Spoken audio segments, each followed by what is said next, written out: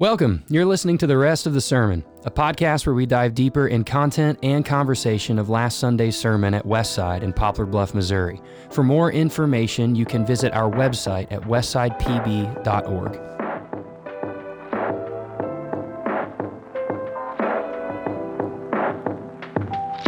And we are back to the rest of the sermon. Welcome, everybody. We are glad that you are here today. We have not a special guest, I guess. You're regular now. I guess. Yes, we have our family director, Miss Nikki, here in the podcast with us today. Just to give you guys a little bit of information, if you were there Sunday, we prayed for Pastor Tyler, who had, you guys have been listening to the podcast. Long story short, Tyler had a nodule, I think is the correct medical term, on his vocal cord. So it's been a journey. I mean, that guy did 8 weeks of silence, just everything, man. And so the final surgery was yesterday and got updated by his wife, Kayla. Everything went great. The doctor felt really well about it, the incision, the healing, all of that stuff. And so Tyler will be in recovery mode for a few weeks, and Miss Nikki is going to be joining us here on the rest of the sermon. Yeah. And just to catch you guys up, what we do is this podcast, and the purpose is to dive deeper in content and conversation. And I have a weekly struggle of always saying in my sermon prep, I can't go there, or I can't spend enough time there, or my problem is never what to say, it is what not to say. Well, it's a lot. Yes. It's a lot of information in a short time frame. It is. And so this Sunday, we wrapped up one of our longest series that we've done that has not been in the book of the Bible. Yeah. It was entitled New Year, New Family. And at the beginning of the year, we just pressed pause on everything. And after we went through Advent, and we just looked in the scriptures at the roles of a family and what that looks like, and whether that be parenting, what even is a family, what even is a house. We broke down an acronym. So we did marriage, we did husbands, wives, we did singles, and this past week we did parenting, which was great. But Miss Nikki, just to ask you, looking at this series, looking at your role at Westside, and just you as a congregant and a person hearing these sermons, what stuck out to you in this series? Was there a standalone sermon? Was there a week that you were like, how was it? Okay, so this sermon series topic has a special place in my heart anyway. Yep. Because we done New Year, New Family way back in 2016. Is that the year? Yes, and I know this, and this is why it's so important to me. Man. I was in and out of church always as a kid. Yeah. And Grandma had the big Bible on her, coffee table, it was legit. Yeah. I would be the kid that would pray, "Please, Jesus, I'm so sorry I was mean to my brother." Yes. But I was never baptized. Yeah. As a kid, as a teen, as a young adult. Yeah. And I was baptized in 2016 through this sermon series. Wow. Because I was putting a higher emphasis on baptism. So my husband and I were both baptized the same day. Very big day. It was incredible. Huge. Yeah.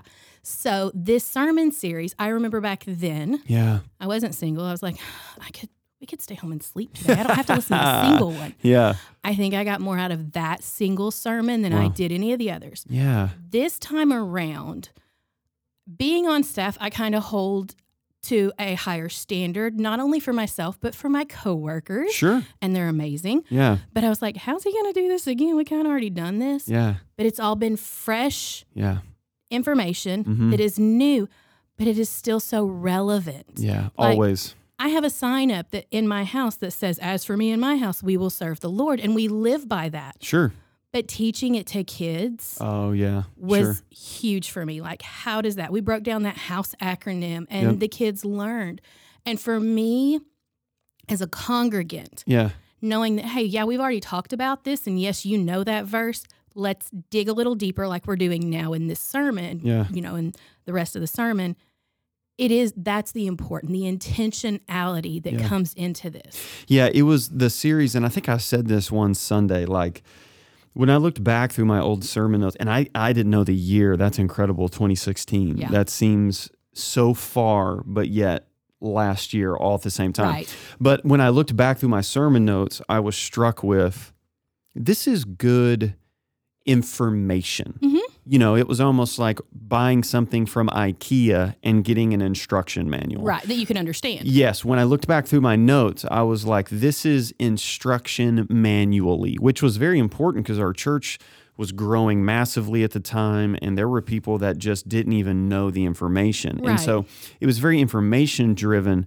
But now after pastoring that amount of time, having my own family, being a husband, being a father, all of that stuff, I thought, man, let's look at different avenues on these subjects and topics that way. And the goal of the series was to break down old foundations and build up new foundations. Right. And so for me personally, for the past couple of years of going on an emotional health journey and understanding a family as an emotional unit, and then seeing in that passage when Joshua says, you have to put away the gods of your fathers. Right. Man, that for me, and we spent a whole sermon on that, but that for me was like, oh my goodness. I think when we begin to start a family, and no matter who you are, and you're in a season of life where it's your life, this is your career, what's going to govern my life, all of these things, I think people hit sort of almost an emotional and spiritual glass ceiling because they don't realize I'm operating under a faulty foundation. Right. And there's some things I need to tear down, and there's some things I need to build up in that sense. And so this week, with it being on parenting, this is right in your avenue. Oh, absolutely. Not just because you're our family director, you're a parent as well. Yeah. And so I'm super excited. Our passage was Deuteronomy 6 that we were in.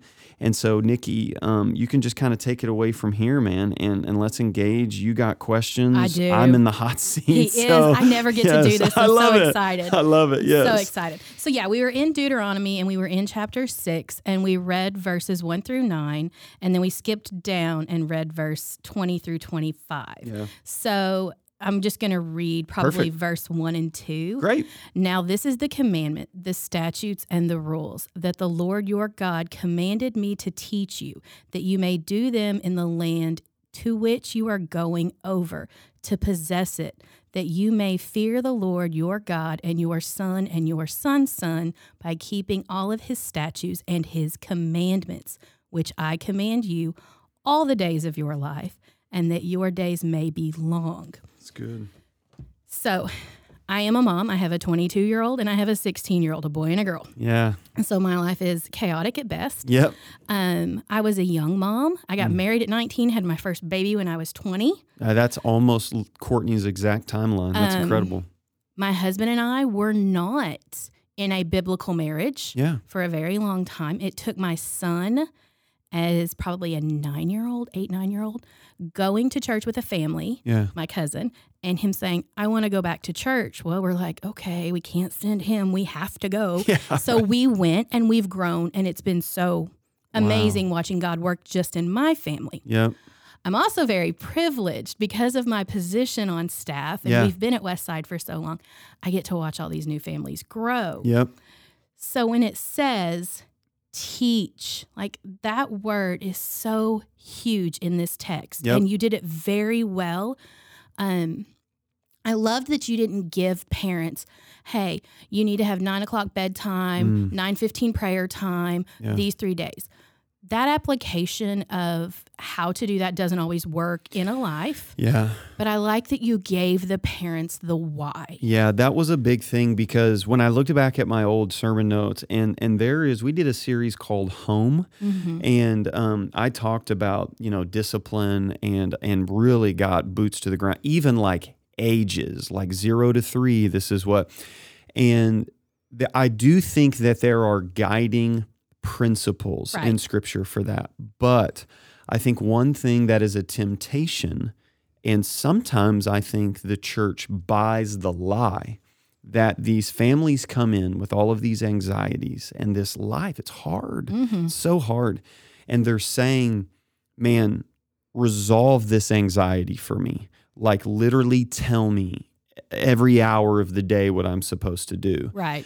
And the problem with that is, and we said this in the sermon, there is no guaranteed pattern or way that will certify that you will produce a godly child. Right. there is no, I call it cookie cutter parenting. Right. There is no one set of principles that works for everybody that's going to produce godly children. And so that was really important, is to understand the why in that aspect. I love that you did that. You spoke Sunday about how close we are with the 3-chair demonstration on the generations. Break that down again for the viewers who maybe haven't listened yet. Yeah. So I talked about, I'll never forget Mike Yaconelli. This was back when I was in student ministry, and Mike Yaconelli was like 50 years old, and he was always teaching at these youth conferences. And I'll never forget him saying, I've been offered a senior pastor position multiple times in my life. And my response always is, I would never want to step down to become a senior pastor. Good for him. And I just thought that was the coolest thing ever. But he was this baby boomer hippie guy. And at this conference, he did the illustration of the 3 chairs, which is widely known in leadership and a bunch of stuff. And the context around it is, when the Bible talks about family, in the verses that you read, your sons and your sons' sons, right, the Bible always uses generational language. And I think that's so important, because we get bogged down of what's right in front of our face, the day-to-day, our kids. And we don't start thinking about our grandkids or the next generation until they're born. And then we're like, oh gosh, this is a legacy. This is all of that. And so the 3 chairs represent primarily 3 generations. You know, sociologists, everybody who studies culture, basically 3 generations is kind of the window for anything. An organization, a church, a business, America, anything like that. The first chair represents what's known as the committed. It's a first chair generation. I use the example of Margaret and Ted Cross. The builders. Yep, they are the builders. They build the organization. Yeah. Margaret and Ted Cross, for our listeners, were the founding members of Westside. Right. Westside started in the basement of their home almost 60 years ago. So grateful for them. It's incredible. And to pastor that woman was the badge of honor in my career. But even when it comes to like Tom Brokaw, he called the World War II generation the greatest generation that ever lived. They are a first chair generation. Right. They are committed. They are the builders. They're the founders, the matriarchs and patriarchs. When you think about it in the Bible, think about David. Right. There's David, there's Solomon, and Solomon's sons. So this is the first chair generation. They're the committed. They're not going anywhere. But then the first chair generation produces what is known as the second chair. And the second chair is called the compromised generation. Now, this is a little bit rough, but what a sociologist would tell you is children that grow up in the homes of first chair generation assume everything because they never saw the struggle. Right. They never saw the founding. Right. They never saw Westside as in the basement of Margaret and Ted's home. They saw the building. They saw the building project. They saw, so the baby boomers, and sociologists could talk a lot about the baby boomer generation. They were the sons of the World War II generation. Right. They're the compromised generation. And in the Bible, they're known as sort of the elders. And you could summarize them as knowing about God. Right. So they were raised up and they saw the monuments, they saw the pillars, and those things always existed. And then the second chair generation produces what's known as the third chair generation. And he called them the confused generation. And so in Scripture, you see like the worthless sons of Eli. Right. Eli was a priest in the temple, and his sons were going to continue in the lineage, and they were just, when the Bible calls you worthless, that's not a compliment. That's not a good thing. No. And you can look at this in organizations. I think if you look at our nation. I was thinking of grandpa building a business, dad taking it over. Grandson's got the brand new pickup truck that was built on granddad and daddy's back, but he wants no part of it. Yep. He's going to go, sell Nikes or whatever. And in our context, it would be, I think about my hometown of Kennett and the farmers. Right. The first generation who Any money they had went back into buying a few more acres, a few more acres. And now the grandson or the great-grandson has been handed 2,500 acres to farm, and it normally doesn't produce the way that the first generation did. But D.A. Carson, a Bible scholar, summed it up this way. He said, one generation believes the gospel. The second generation assumes the gospel. And then the third generation rejects the gospel. Right. And the whole point of the 3-chair illustration is to say any organization, any family, any church, any nation is 1 chair away from crumbling. Right. The moment it's not passed down. And as a parent, the weight of that, when you just take it in that context, you're like, oh my goodness, I'm here. And hopefully you're self-aware enough, you can recognize where you fall into this. Yep. And then that, I would hope, gets you thinking about where are my children going to land and how can we adjust and, deflect them from going one way or the other. Absolutely. And then you dropped a bomb, and I kind of loved it because you followed that up after saying every church, family, organization is 1 chair away from collapse. Yeah.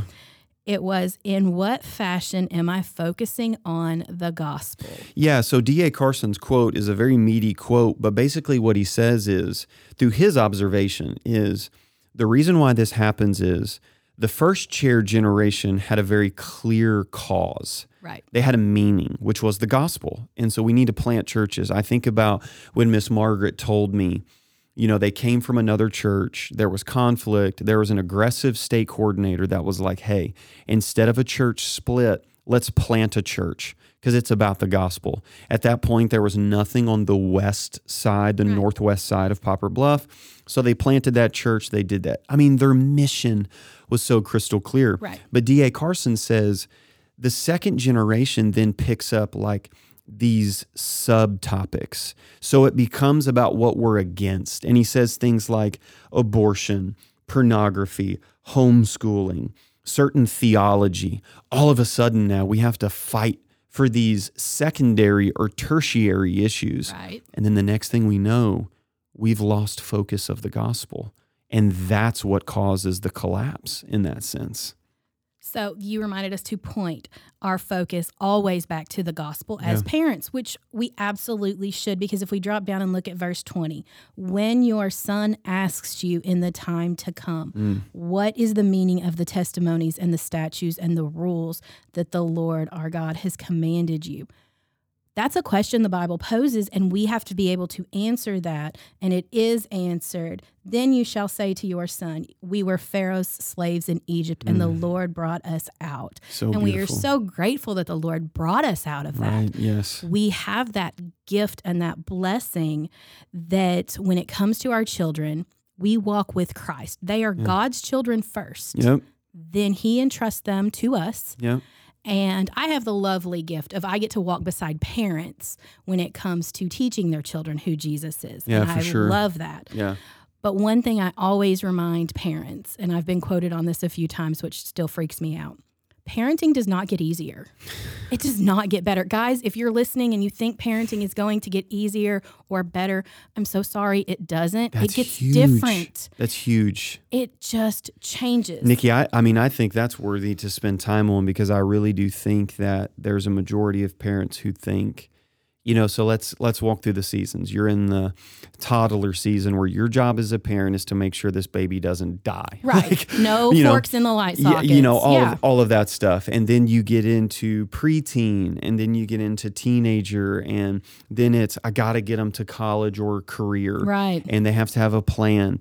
And then when they get the plan, you're teaching them about a mortgage and and then looking at my parents. I was a rebellious kid for sure, but I've seen what my parents have had to walk through with their 4 boys who were adults, right, married with kids. And then one of my brothers went through bankruptcy and some mental health issues and some addictions.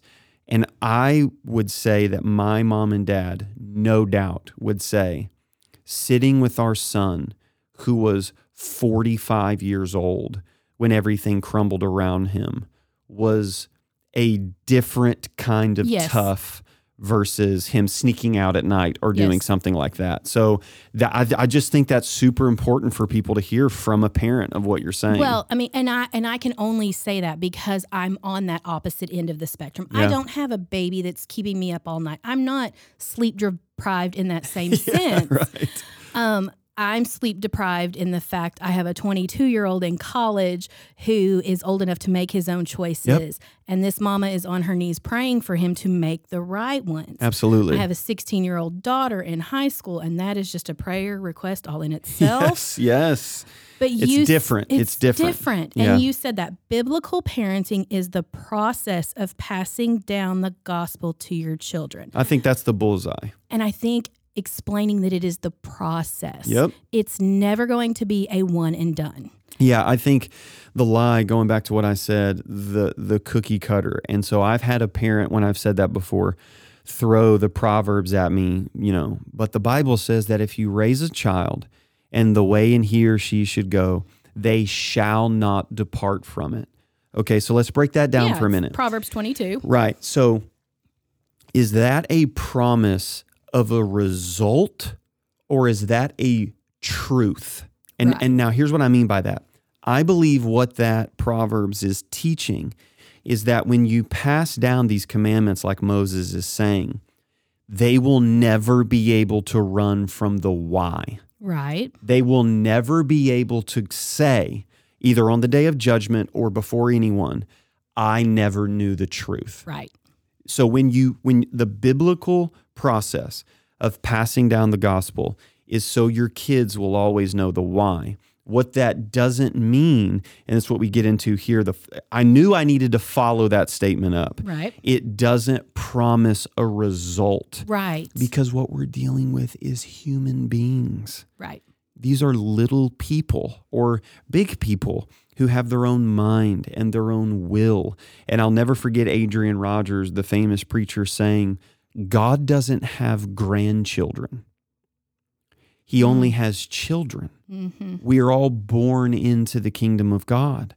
And so the process for us as parents is passing down the truth in hopes and in prayer that one day that truth and those lessons and those nights of crying and all of that, God will ignite our child's heart and mind for the love of God themselves. And I think that's somewhere we need to kind of pause for a second because as a mama of a, grown-ish kids. Sure. And as, mom that when her babies were little, we did read Bible stories. We did do the things. The kids know I can't make that decision for them no more than my mama could for me. Yep. Her mama could for her. We can't. We're Christians. Why would we need Jesus as our Savior if we thought we could save ourselves? 100%. And I think what changes, and this is important, I've heard someone say that all the way up until about preteen, you do have a level of control over your kids. So as a parent, like right now, my 3 kids, I can almost physically make them do something. Right. But after the preteen into teenage, young adult years, you transition from control to influence. Right. That's all you have as a parent. And that's a very good word in society right now. Influence. Yes. Parents, if you are not the influence for your children, they're going to get it somewhere else. Yep, absolutely. You're absolutely right. Your oldest just hit double digits. Yep.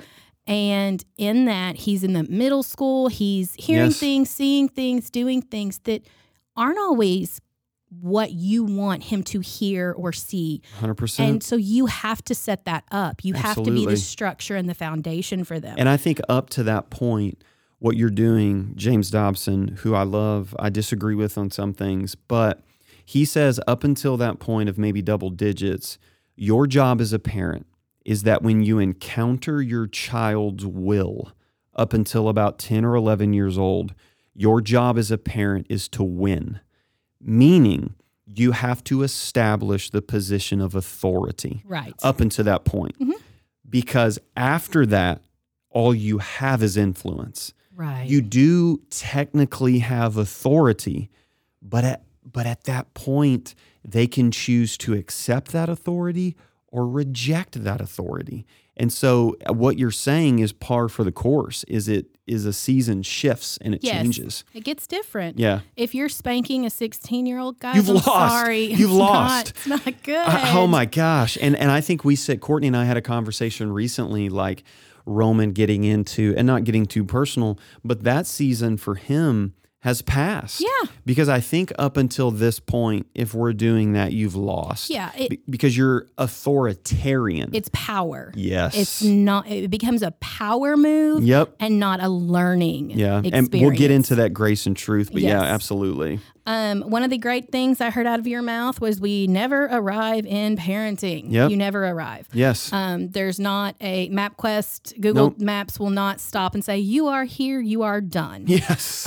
Yes. If you are a good Christian parent. Absolutely. You're never done. Yes. Because influence, and that I think that is such a great word for this, is you build the foundation, the kids grow up, they learn, they know. You're equipping them with tools. Yeah. And then they're going out into the world. And when the world is coming around them, you are giving them things they can either accept the world. Yep. And they're going to test things. The best way children learn, especially at that age group, I'm going to say probably 12 and up, is by doing dumb stuff safely. Yes. Yes. And as a parent, it is so hard to watch your kids do dumb stuff, and you can see the train wreck coming. Yes. And you're like, Jesus, just bubble wrap them, Holy Spirit. Yes. Activate. A great example is the other day, Andy got a little bit of money. I think she lost a tooth. And so she's wanting long nails because Andy Grace is about that life. She's a girly girl. Yeah, all about that life. And so Courtney was like, okay, you can just browse Amazon and have fun. So little Andy Grace is filling up that Amazon shopping cart. Just, these are cool, these are cool, these are cool. And Andy has learned math. And so Courtney was like, well, you got, let's say you got $20. Okay. So that's 20.00. Your shopping cart is well above that. Yeah. So you can't buy that. And to watch literally in her eyes the wheels turn, I was like, this is what we have to do. Yeah. We have to provide what you said, safe guardrails. Yes. This is the safety zone. Mm-hmm. But within this safety zone, you can trip and fall. That's okay because you've got to learn and you've got to process that. Absolutely. It's huge. We're not born knowing how to walk. Goodness we have gracious. People. Yes. So I'm a big fan of, and it's easier now that my kids are older, that they're going to do dumb stuff, especially as teenagers, but they need to do it safely. Yeah.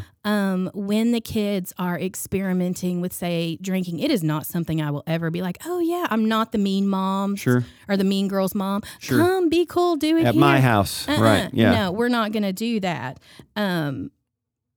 But we are going to give them the tools to do the things to say, this just, something feels gross here. I can't do this. I need to bounce out. Yeah, absolutely. It's good. And parents, this was one thing you got into, the guilt and the shame of parenting. When the kid does do dumb stuff, maybe they didn't do it safely. Yeah, this is what I saw in my old sermon notes that I didn't address. I saw everything of the information like an IKEA desk that you should put together. And that's all right. And it's good. You couldn't look at that and say, there's not truth in there. What I did not factor in was parents that are genuinely, with a pure heart, trying to do this, and the desk isn't coming together. Mm-hmm. All you are left with at that point is, I have failed as a parent. Right. So if a kid is in a season of rebellion and you as a parent have taken them to church, they've gone through Kids Side, they're doing all of this, but now they're in a season where they're rejecting that. Man, as a parent, you feel like that is a direct result of who you are. I'm going to take it a step further. Yeah. Because I think you do feel like I failed personally as a parent. Sure. But I think some even take that a little deeper and I have failed my child. Wow. And that is nothing anybody ever wants to do. Right. And you're questioning yourself, what more could I have done? Yeah, because you feel like this was the one thing that I can definitely point to that God has given me to steward, and I dropped the ball. Right. Yeah. I failed my kid. Wow. I failed my kid. Yes. And parents, no, you didn't. Right. If you've done all these things and you've equipped them and you've given them the tools, yes, we cannot change hearts. We cannot change. We can change thought process. We can absolutely influence and say, hey, not a good idea. Yes. But we can't change their heart and make them love Jesus. Yeah, that's where we talked about the responsibility Yes. as a parent. And I want to dig into that a little bit more because you gave parents like kind of in the room, it shifted. It was tense. And I knew, I was like, this is going to be such good news. Like, I can't wait to say this good news, But you flat out said, and I'm going to quote, "It is not your responsibility to produce godly children." Yep. And you talk about people like, oh, that room was like, excuse me, do what? Right. Pardon me? Yes. And then you followed it up with what? Yeah. I just showed one verse in Isaiah, and I said, okay, if we are Christian parents, okay, we believe God saves. I mean, we sing it in Amazing Grace, was blind, but now I see. And we're so quick to say I was sinners. There was nothing I could do. But we forget all of that theology when we move into parenting. Yeah. And in Isaiah, he says very clearly, I am the Lord, and besides me, there is no Savior. End of discussion. Yeah. I am the God that saves. So I said the very tense statement, it is not your responsibility to produce godly children. Well, then what is my responsibility? Right. And we said this, it is your responsibility to see that your children have godly parents. And that's the key. That is huge. Yep. You grew up in a home. Your father's a pastor. You were raised in. You stepped away from that, and you came back. Yep. I don't know your mom well. I've met your mom before. She's great. Yes. We used to scrapbook together. Ernestine. Yeah. My mom's name is Ernestine, guys. And do you know why? Because her dad's name is Ernest. I love So in Kennett, you just add a steen. But you just add a rhyme. If that is not Southeast Missouri, I don't know what is. And then I have an aunt named Troyline. And then I have another aunt named Wooling. Okay. I'm just saying. Bless it. I couldn't yell those names down the hall after my kids. Yes. Oh, I love it. Yes, yes. Meeting your mother the few times I have and knowing her and how you speak of her and stuff and knowing your father and who he is, their knees were beside their bed. They had their Bibles open. They were praying over you when you were in your moment of rebellion. No question. And parents, that's what I want you to think. In this, it's a process to raise kids. Yes. We have that responsibility to show them godly parents. In those moments when they are being rebellious, whether it's, I don't want to go to bed right now, or I'm breaking curfew, or I'm moving in with a girl or a boy and you don't want them to do that, it's a moment. Yep. You still carry that responsibility no matter the age. Absolutely. To be a godly parent. One story that I think, and I didn't say, it's pretty personal, but I think this is a good avenue. One of the youngest memories, one of the first memories I ever have was being in Dallas, Texas. I was probably Andy Grace's age. And my brother John is 15 years older than me. So he had just graduated high school, was in the kind of college phase, had come back from college, was living at the house and living a certain way. I remember my mom getting Joe. I remember that evening something was off. Like mom is cooking dinner and she's kind of crying. There's some stuff. I don't know where John's at. Dad was traveling, preaching at the time. And my mom she went in John's room, they talked, and then mom came out and grabbed me and Joe. And Joe's about 5 years older than me, so maybe like Roman's age. And she said, come into the bedroom. And we went into the bedroom, and I was like, what are we doing? And she said, I'm going to pray, and I want you boys here. And my mom got on I remember the bedroom. And my mom got down on her knees, and she prayed for John. And when we got up, I remember walking into the living room and my mom asking Josh, my other brother, the second born, where's John? And Josh said John left. Yeah. And John had put everything in a trash bag and he left. And I will never forget that moment of, wow, this is, I don't know what just happened here, but this is a big deal. This is, I think, how you handle a situation like this. Big deal. Well, and it is. And you were small. And I want to speak to that. I want to pause here for a second because your mom was giving you that example of a godly parent. Yep. So what some of our listeners may not know is we have 12 volunteers every week that work the nursery at Kidside. So incredible. Yeah, it's mad chaos and It's fantastic. How many people, was it 2 Sundays ago you guys had back there? We've been running about the same. We had 67 kids this week with 13 adults. We hit really close to that 80 mark, Goodness gracious. is more people that even came to Westside when we started coming to Westside. That's almost 4 times the amount of people that voted me to be pastor. Right. And so 4 times. That just speaks to where God is moving in our church. It is huge and great. But you have that vivid memory of, and you had that memory. I mean, that wasn't just poof, memory recovery somewhere. So when you did step away and you were in your moment of rebellion, I'm sure your mom was doing the exact same thing for you and was praying, and she was being that godly mother. Yep. And now as an adult, you're back, you're raising your own family. You've got these moments. And after our 12 volunteers, after Sunday wraps up, kids all go home. We have a little meeting because our volunteers change every week. Sure. Hey guys, what are some areas we need to focus on? How did things go? Celebrate, concentrate. Exactly. Yeah. What can we celebrate? Where do we need to concentrate? What can we do to make sure everything ran well, or what do we need to improve on? How are the kids? It's good. All those things. We do prayer requests with the kids in each room, starting at the 2-year-olds. I love it.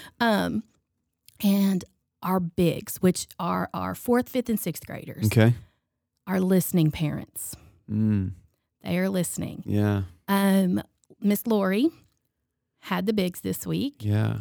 And when she asked them, hey, what's your one good thing? What's a prayer request? What do we need to do? How we kick off and stuff? Ukraine and Russia were huge topics. Yeah.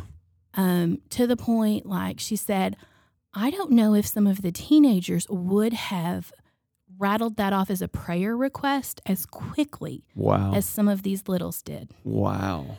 And you were telling the story of Andy Grace, your middle. Yep. She was in big church. Yep. And we did a corporate prayer. We did.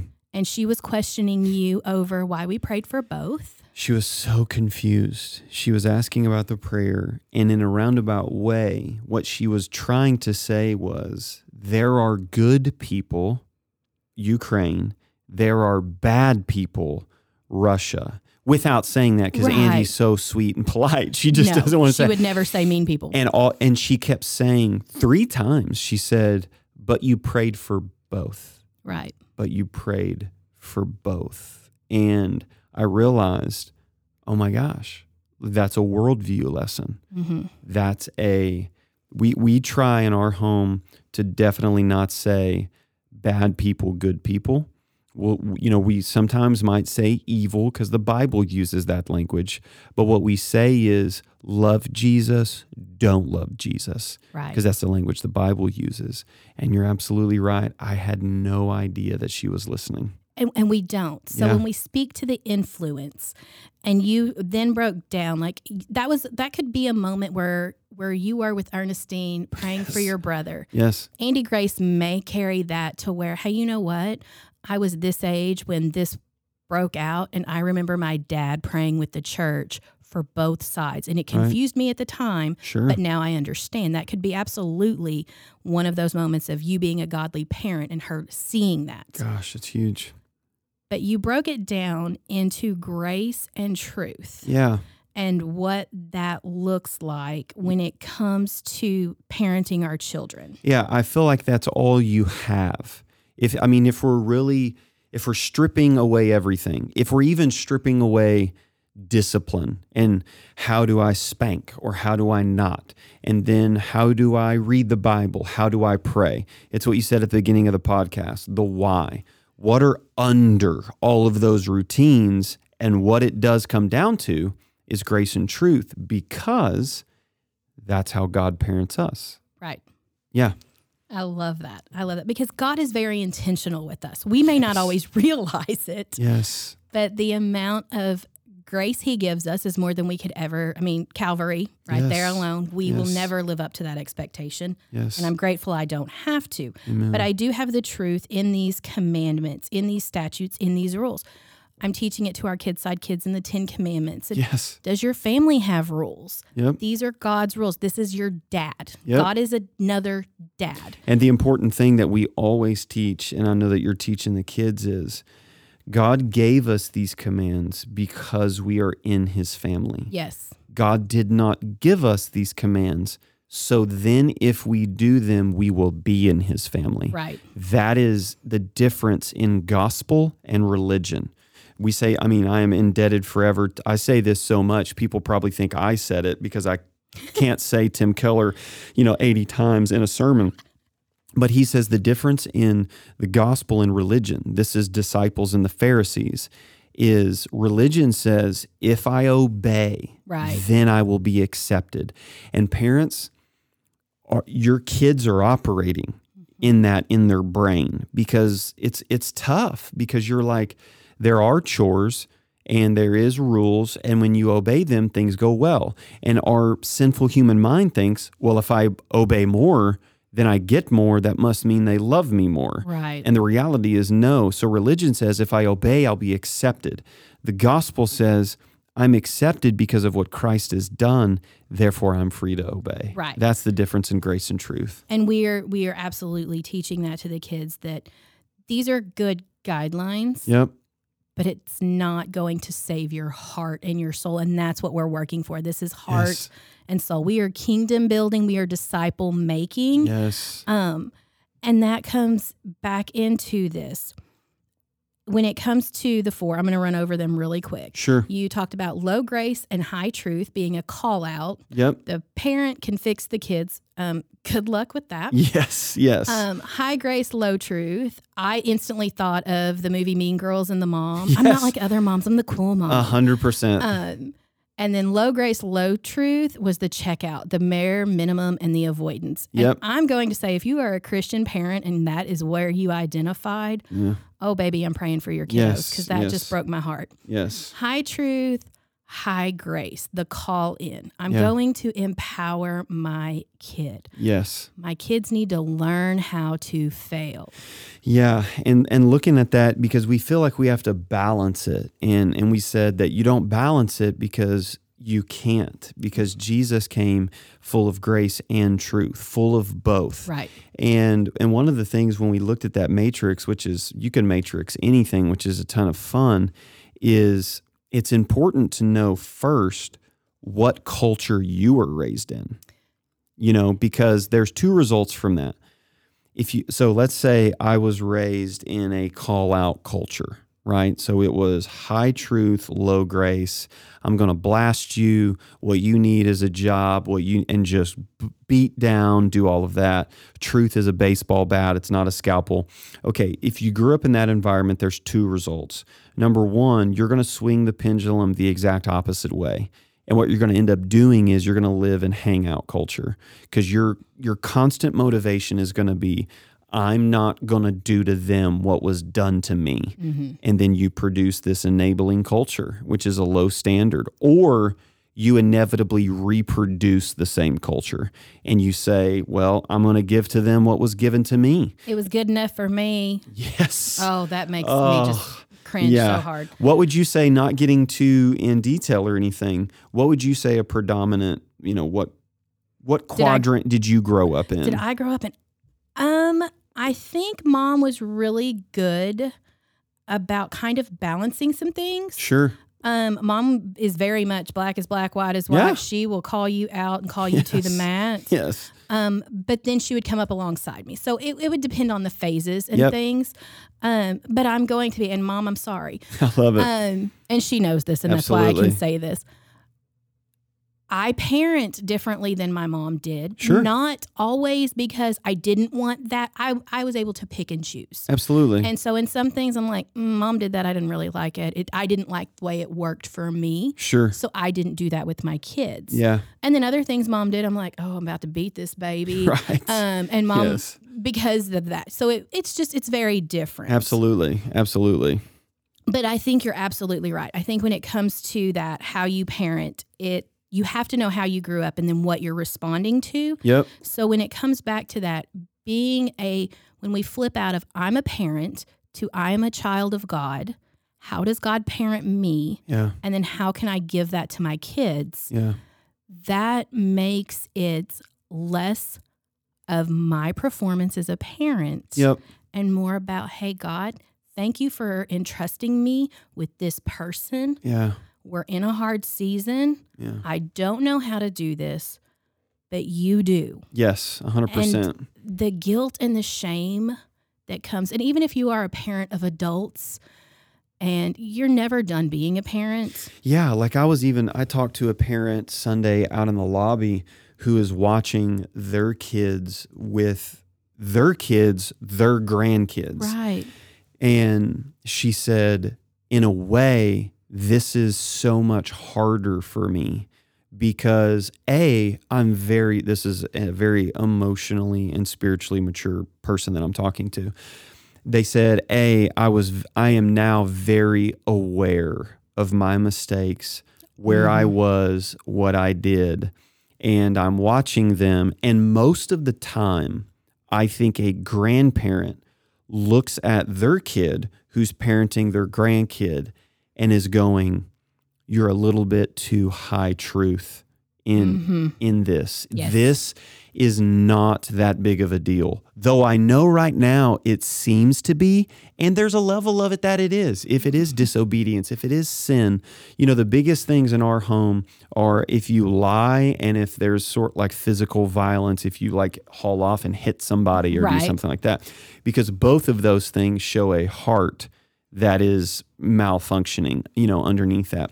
But to hear a grandparent say, take a breath. You're being too harsh. In 10 years, 5 years, this is not that big a deal. Which is hilarious to me because I say that to my kids and have always said that to my kids. Right, yeah. Especially in the emotional teenage years. Yeah. Hey, in 5 minutes, 5 months, 5 years, is this going to matter? And if they say no, I'm like, okay, sit with it, feel it, and then move on. Yes. But then we as parents will pick that hurt, shame, guilt, condemnation up. Yes. And we will take it back from God.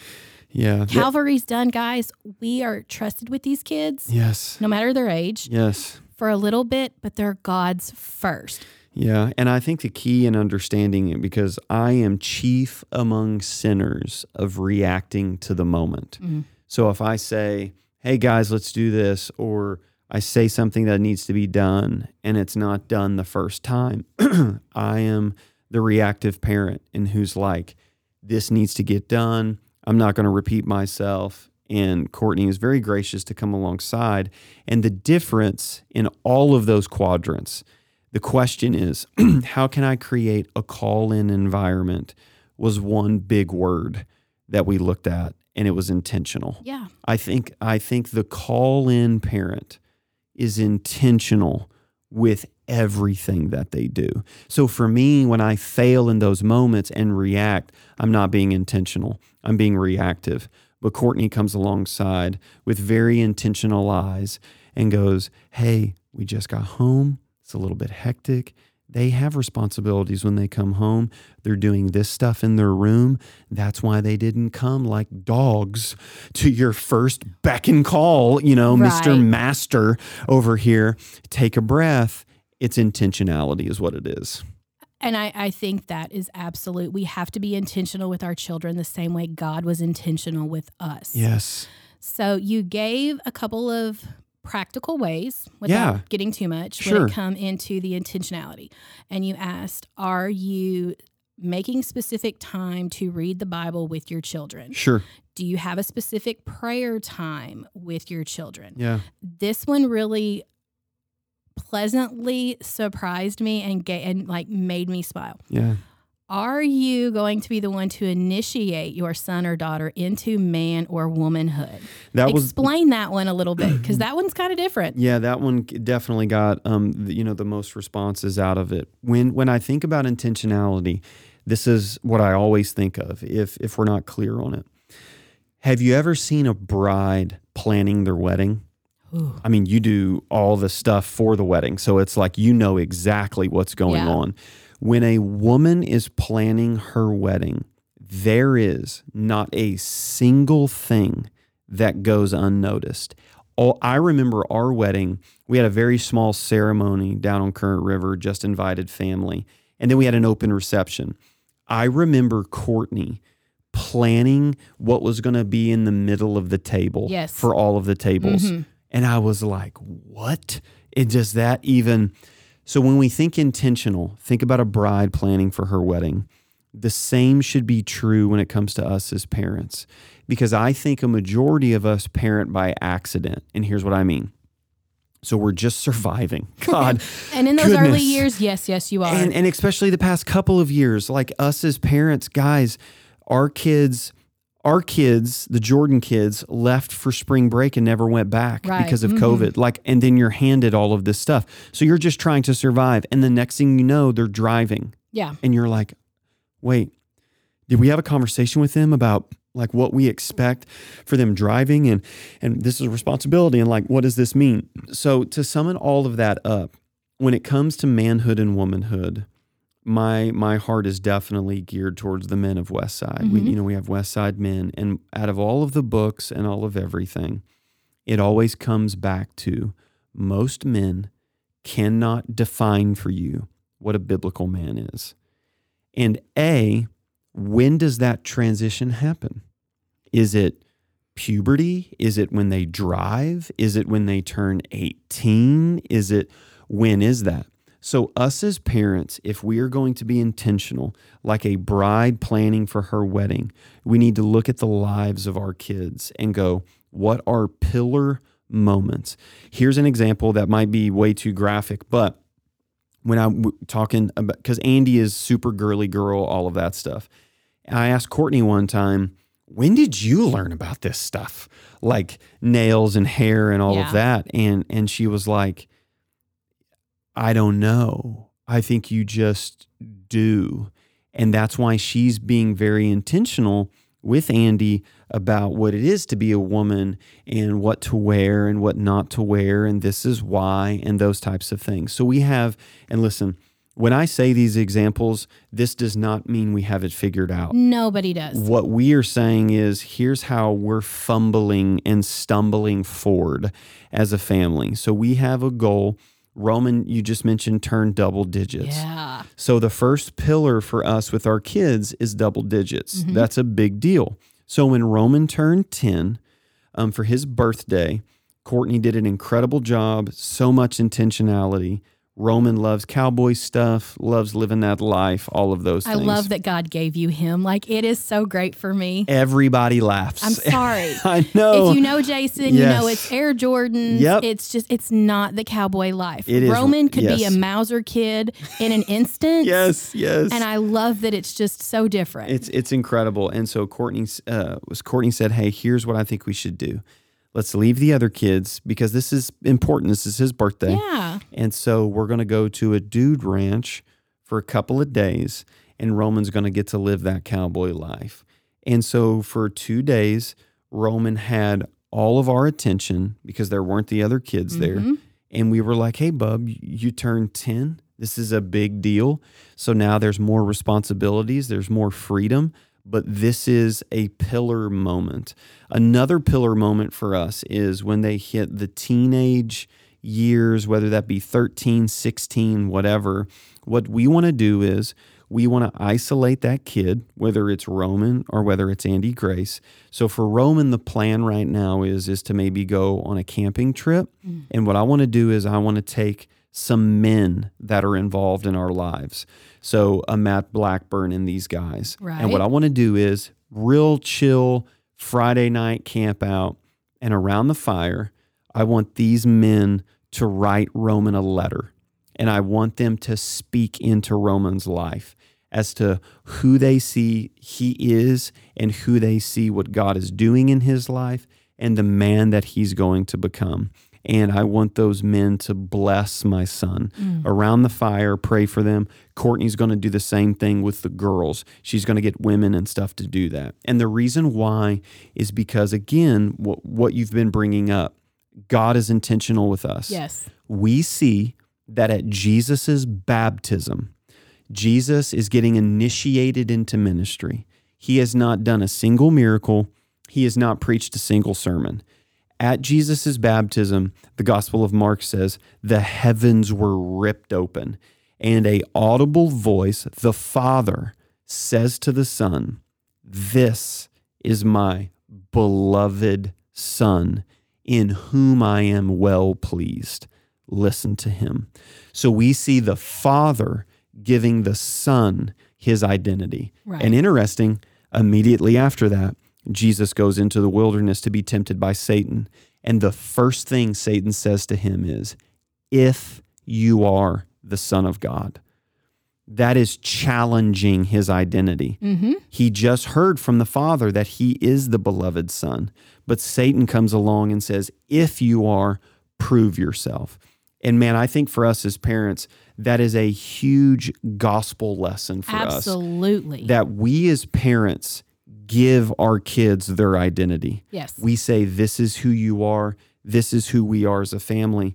Because in school every day and through Snapchat and through Instagram and through that idiot boy that slides in the DMs or that crazy girl that tries to date your son or whatever, they are trying to give your child a different identity. Right. And that's the key of parenting. Well, and even the child themselves are trying to create their own identity. Oh, As they grow up, yes. they're learning their voice, they're cultivating their voice. Yes. What little voice in your head do you have? Like when Jason starts Yep. going somewhere maybe kind of dark, Yep. you hear a voice. 100%. Is it your own voice? I mean, and I'm not No, going to make you 100%. answer that Yes, no. completely. You know, when I hear that voice is when I'm either getting ready to do something where I stand up in front of people or do something. You know, I've tried to be as open as I can about my insecurities, but I'm a deeply insecure person. And so I hear that critic in me that says, you need to prove yourself. You need to impress them. Mm-hmm. You need to show them this. And when I start operating in that, you can tell. Courtney knows when I'm sending her new Air Jordan shoes, links, and the first question she asks me is, have you been listening to rap music? Like a lot of rap music? Because I'm in this place where I'm like, who am I? What is my identity in all of this? 100%. So if we as adults question our identity, and we do, Yes. we do. We need it to be the bigger house, Yep. the better job, the better car, the vacation, whatever, because Yep. we all fall guilty to living in that world. 100%. We forget who we are in Christ. Yes. And we are Christ's bride to bring Yes. it back into that. Our children do the same thing. 100%. We only have, like right now, the season of life I am in with my kids. I have one kid who is 22. He's grown. He lives at home with us. He works a 40-hour job. He's taking 13 hours in school. Yes. So I don't see him a lot. Yeah. He works, and his days off are different than ours. Like, he opens his place of work every Sunday morning. Sure. So he doesn't come to church. Sure. I have to hope and pray and hope that he's listening and hearing and Sure. doing things when he is there. Yeah. I can't do it for him, even though the mom in me is a very much type A control freak and wants to. Yes. Flip side of that, I have a 16-year-old daughter Yeah. who is very involved. She's a cheerleader at her high school. She's Yep. very involved in FFA, and that's a whole, like, we're hitting contest season, and Wow. we're in district basketball playoff. So last night she rolled home about 9 o'clock. Yep. She left at 7. Hey, also, by the way, shout out to the Donovan girls for smoking their opponents, man. Yeah, that was last incredible. night's game was bad. Yes. Which yes. the boys did it the other night too. It was another, like, Yes. Donovan basketball is almost a cult and a religion all in itself. and it's Hoosier land, baby. phenomenal. Let's go. But I know this week she has something every single night of the week. yeah. And last night, I got a text from your wife. Wow. We were in a group text talking about a lot of this, just parenting. Yes. There was 3 of us in this conversation. And we have those people that we can lean on. Yes. As we go through these seasons of parenting. And I had back surgery, so I'm still in kind of recovery mode. Yep. I freaked my 16-year-old kid out, and I was like, help, I'm stuck. And I sent it to her. Yeah. She comes in there, she's like, what? I was like, if I just said come in here because I haven't talked to you today, you wouldn't have done that. Yes. But I really wanted to see you. I needed 5 minutes of face-to-face time with her with nothing else. Yeah. And I just sat there and we just talked for a few minutes and I said, okay, I love you. I'm praying for you. Go on to bed. And she went to bed. I needed that. You see, and to get back, that's exactly what Moses is saying in the text in Deuteronomy 6 when he says, teach them diligently as you sit at your house, when you walk along the way, and when you lie down, and when you rise up. What Moses is saying is there's this thing called life. What God is not asking you to do is to create a false life that is unnatural. What he's saying is, as you live your life, have these conversations with your kids. Yes. And what you're doing is exactly that, is I know that this is her week, and rather than messing her entire week up and sitting down at the table, because by God, we got to do, it's, hey, I just wanted to see you. How are you? How's your heart? I just think that's what parenting is in the scriptures. But that is what God does with us. He Amen. Gives us those moments to pause. Yeah. And bringing it all, kind of wrapping it up a little bit when it comes to the intentionality of it, whether it be holding your kid's hand, the car. Yep. Oh my gosh. Parents, if you've got a middle school, elementary age, teenage kid that's not driving yet, and they're involved in anything, you are trapped in that car a lot. All the time. And that is the best time they can't get away from you. They can't escape. Yes. That is when you have those hard conversations. Or just you have in the ambiance of the background, you turn on the Bible app, or you're on, 90.3, or you're listening to worship music. What we did for a long time, and again, this is not, hey, look at us. This is after a season of realizing, man, we have fallen off the wagon here. We are just reacting here. We realized we're in the car a lot. On the way to school, when Roman was at Oak Grove, we had basically the length of Township Line Road. Yeah. And so we kept a Bible in the car, and I told Roman, read out loud on the way to school. Man, sometimes by the time he buckles, gets situated, pulls out, he's read 2 verses or he's done something like that. It also helped him with his reading. That was just an intentional thing that we tried, and it seemed to stick in that season. So when my kids were both in middle school, Jolie was in the middle school here. Cooper was in the high school there. Anyway, because the schools switched here in Poplar Bluff. But that parent pick up and drop off line at middle school, no matter what, it's a beast. Yes. And in the mornings drop off, that was our, hey, sis, what are we going to do? Hey, bub, what are we going to do? What do we have going on? Yep. I got a math test. I got a this. So-and-so's being mean. So-and-so's got this going on.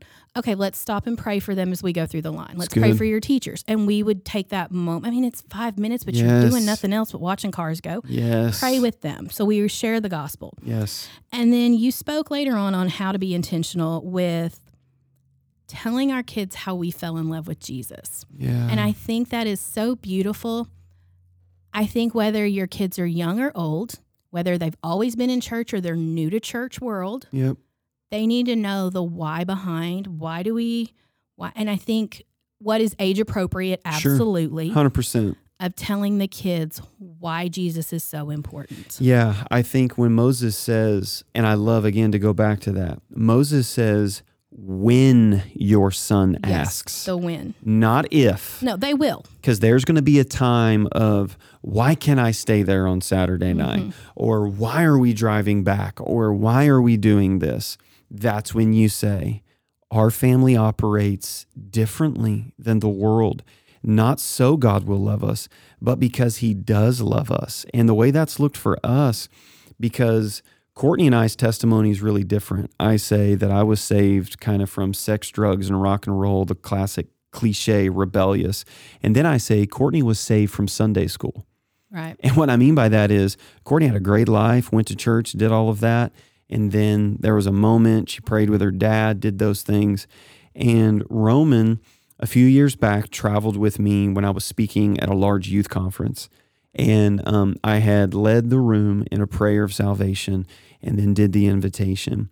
And when I walked, he was back in a room hanging out with some of the tech guys while I was preaching. And when I walked off the stage, he was there. He was right on the stage. And I said, "Hey, Bubba," and I hugged him. And I could tell something was off. And he said, "Hey, I prayed with you." And I said, "What? Oh, yeah. Well, thank you, Bub." And I thought he meant he was praying for me when I was preaching. And he said, "No, I prayed what those kids prayed." And I just stripped my mic off and put my Bible to the side. And I said, "Hey, Bubba, what's going on?" And he just started crying. And so we prayed the prayer of salvation there together. But when he called Courtney, Piper was really, really young, and so they didn't get to come.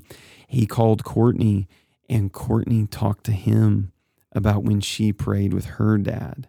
And so it's exactly that. Yeah. It's our kids hearing our story. Yes. It's not, again, to kind of come back to center on this.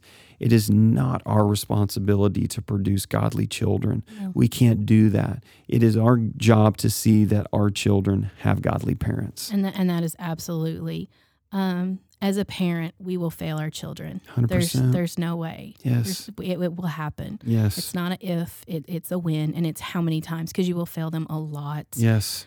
Don't beat yourself up about it. Yeah.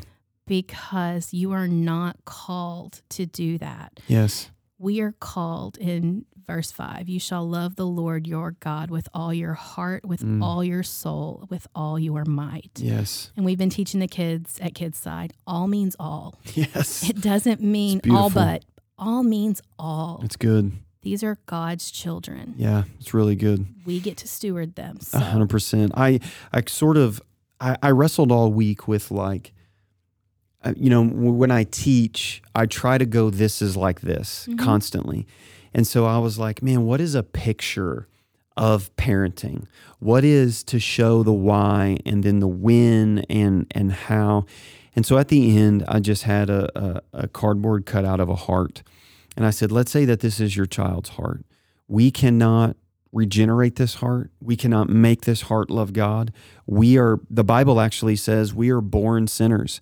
And so there's a reason why you didn't have to teach your kid to drop kick their sister. No. Whenever that's the sinful bent. That's all of that. And I said, what is biblical parenting? And I laid that heart on a table. I said, biblical parenting is saying, hey, this is why we do this in our home, and this is why we don't lie. And I had a log, and I put that log on the heart. And then I said, and then you share your testimony of when I got saved, and then you put that log. I said, we cannot ignite our child's heart. No. Only God does that. But the moment the spark flies in their heart, the reason why we've been doing everything is we've been putting wood right around their heart. So the moment that God ignites it, it burns. Absolutely. And it burns bright. And I just think that's the end goal of what we're doing. Well, I think wrapping up this sermon series on New Year, New Family, I think it does come back to, in Joshua, when we talk about how far, and I've been walking this with the kids of who Joshua was, what he did. Yeah. And his, Joshua's saying, okay, all of this has happened, but as for me and my house, this is what I'm going to do. Yes. I'm not telling you what to do. Yes. This is what I'm going to do, and this is what it means for me and my family. Beautiful. We're going to follow the Lord. Yes. And he's given them the reasons too. We as parents are called to be that godly parent and to do that for our kids. So when the world does, because the world will try to tear them down, that they know that they are Christ 100%. first. Yes. Then they are ours, and we only have them. And I think giving them the tools to equip them is absolutely everything. Vital. Everything. Yeah. To summarize this, I get asked a lot about resources for parenting and this, that, and the other. So look in the show notes, and there's going to be a couple of links. The first link is to a book by Paul David Tripp, which is called Shepherding Your Child's Heart. This book, I think, is the best combination to constantly lay before you the why of parenting. So what's the goal of discipline? What's the goal of this? And one of the things that he says is, if your goal is behavior modification, then you've failed. That's not the goal. That is an incredible resource. So I would encourage parents, grandparents, anybody listen and get that book. The second resource is going to be, we actually have in the lobby, the title of it is called Table Talk, I think. And all it is a resource for you around the dinner table or driving in the car. It's like a mini devotional, and it's intentional questions to ask your kids. So you would appreciate this. You know, you're back there at Kids Side, you've labored all week, you've taught these kids a lesson, and then they get in the car with their parents, and the parents just say, "How was Kids Side?" Oh, no, they'll say, "What was the sticky sentence?" And then it'll be like, "I don't know." Right, yeah. Every time. Absolutely. And so what this guide does is it allows you to ask more intentional questions to your kids. What did you learn today? Tell me about that. What is this? What is that? Those are all great resources. And then this Sunday, Miss Nikki, is Family Worship Sunday. Yeah, it's my favorite Sunday of the month, and I'm actually going to be back. I love it. Last Sunday, you did last month, you did a great job. I am going to be the most excited person that Miss Nikki is back, because you have a gift of leading that. Tell our people, if they're listening to this podcast for the first time, what is Family Worship and why do we do that? So Family Worship is the first Sunday of every month. If you are first grade and above, you are hanging out in what the kids call big church. Yeah. We have about a 10-minute little window at the beginning of the service that we kind of break down either what we've been working on in the back. It's kind of like a review little mini week. Yeah. Or we will kind of introduce the adults to whatever Pastor Jason's topic is. Yeah. And what that is everybody in that room for that moment, you are a Kids Side Kids. I love it. So we do, This Little Light of Mine will be our song that we're doing this week. And I expect to see all of the motions. Yes. I don't care if you're, in first grade or you're 88. It doesn't matter. I will call you out on it. Yes. But we do our sticky sentence, our memory verse. We have a video. It's just a smaller, condensed version of Kids Side. Yeah. The reason is probably my favorite thing. Yeah. Yes, it gives our volunteers a little bit of a break. It does, sure. Okay, that's wonderful. Sure. But we are absolutely doing this on purpose, because if we have your children back in Kids Side every Sunday, they never get to see Dad grab Mom's hand and pray with her. They don't get to see Grandma raise her hands in surrender. Yes. They don't get to understand what coming to the table for communion as a whole church looks like, feels like. Yes. They need to have those moments. We are very intentional, to keep using that word. Yes. And purposeful. They have what we call a busy bag. It's a little bag. It's got some snacks in it, but it also has worksheets and color pages. All of those tie into past lessons. So they can take those home. They leave the bag, but they can take all the color stuff home. So they do have things where, an 8-year-old can get a little bored. Sometimes the sermon is over their head and not where they're at developmentally. Yeah. But they can still sit in that pew, color, and hear and feel that room. And that's something we just don't want to say that we believe. One thing we say all the time is that those kids, the youth, the Kids Side kids, are not future leaders of the church. No. They are current members of the church now. And so we literally intentionally set an entire Sunday aside each month in order to worship together as a family. Yes. So that's happening this Sunday. Come check it out, 10 a.m. at Westside. If you can't make it in person, you can watch our live stream on Facebook at 10 a.m. Also this Sunday, we are starting, I am so excited for this series. We are starting a series entitled Memento Mori. You have the congregation's curiosities peaked. Yes. They are anxious. That is a Latin phrase which means remember your death. And so primarily this time of year, like this Wednesday is Ash Wednesday, and this is the season in the church calendar known as Lent, when you strip everything down to its bare bones. Whatever has been that thing that has been between you and Jesus, you intentionally fast from that during this season. And what it does is it prepares your heart for Easter. You're fasting for the feast. So during this time when COVID, death, wars, all of that, and it seems like death is all around us. There's been a season in our congregation, and I really feel as a pastor, my primary job is to prepare us for eternity. Absolutely. And so that's what we're doing and looking. So that starts this Sunday, which is a great time for you to invite your family, your friends to come be a part and join us in that. Hey, if you've got any questions about us as a church, you can visit our website at westsidepb.org. You can like our Facebook page. Miss Nikki, this is great. Looking forward to having you over these weeks. Thanks. It's going to be fun. It is. It's going to be a ton of fun. Hey, we love you guys, and never forget our goal at Westside and everything that we do is that it is all about Jesus. Absolutely. We love you guys. Peace.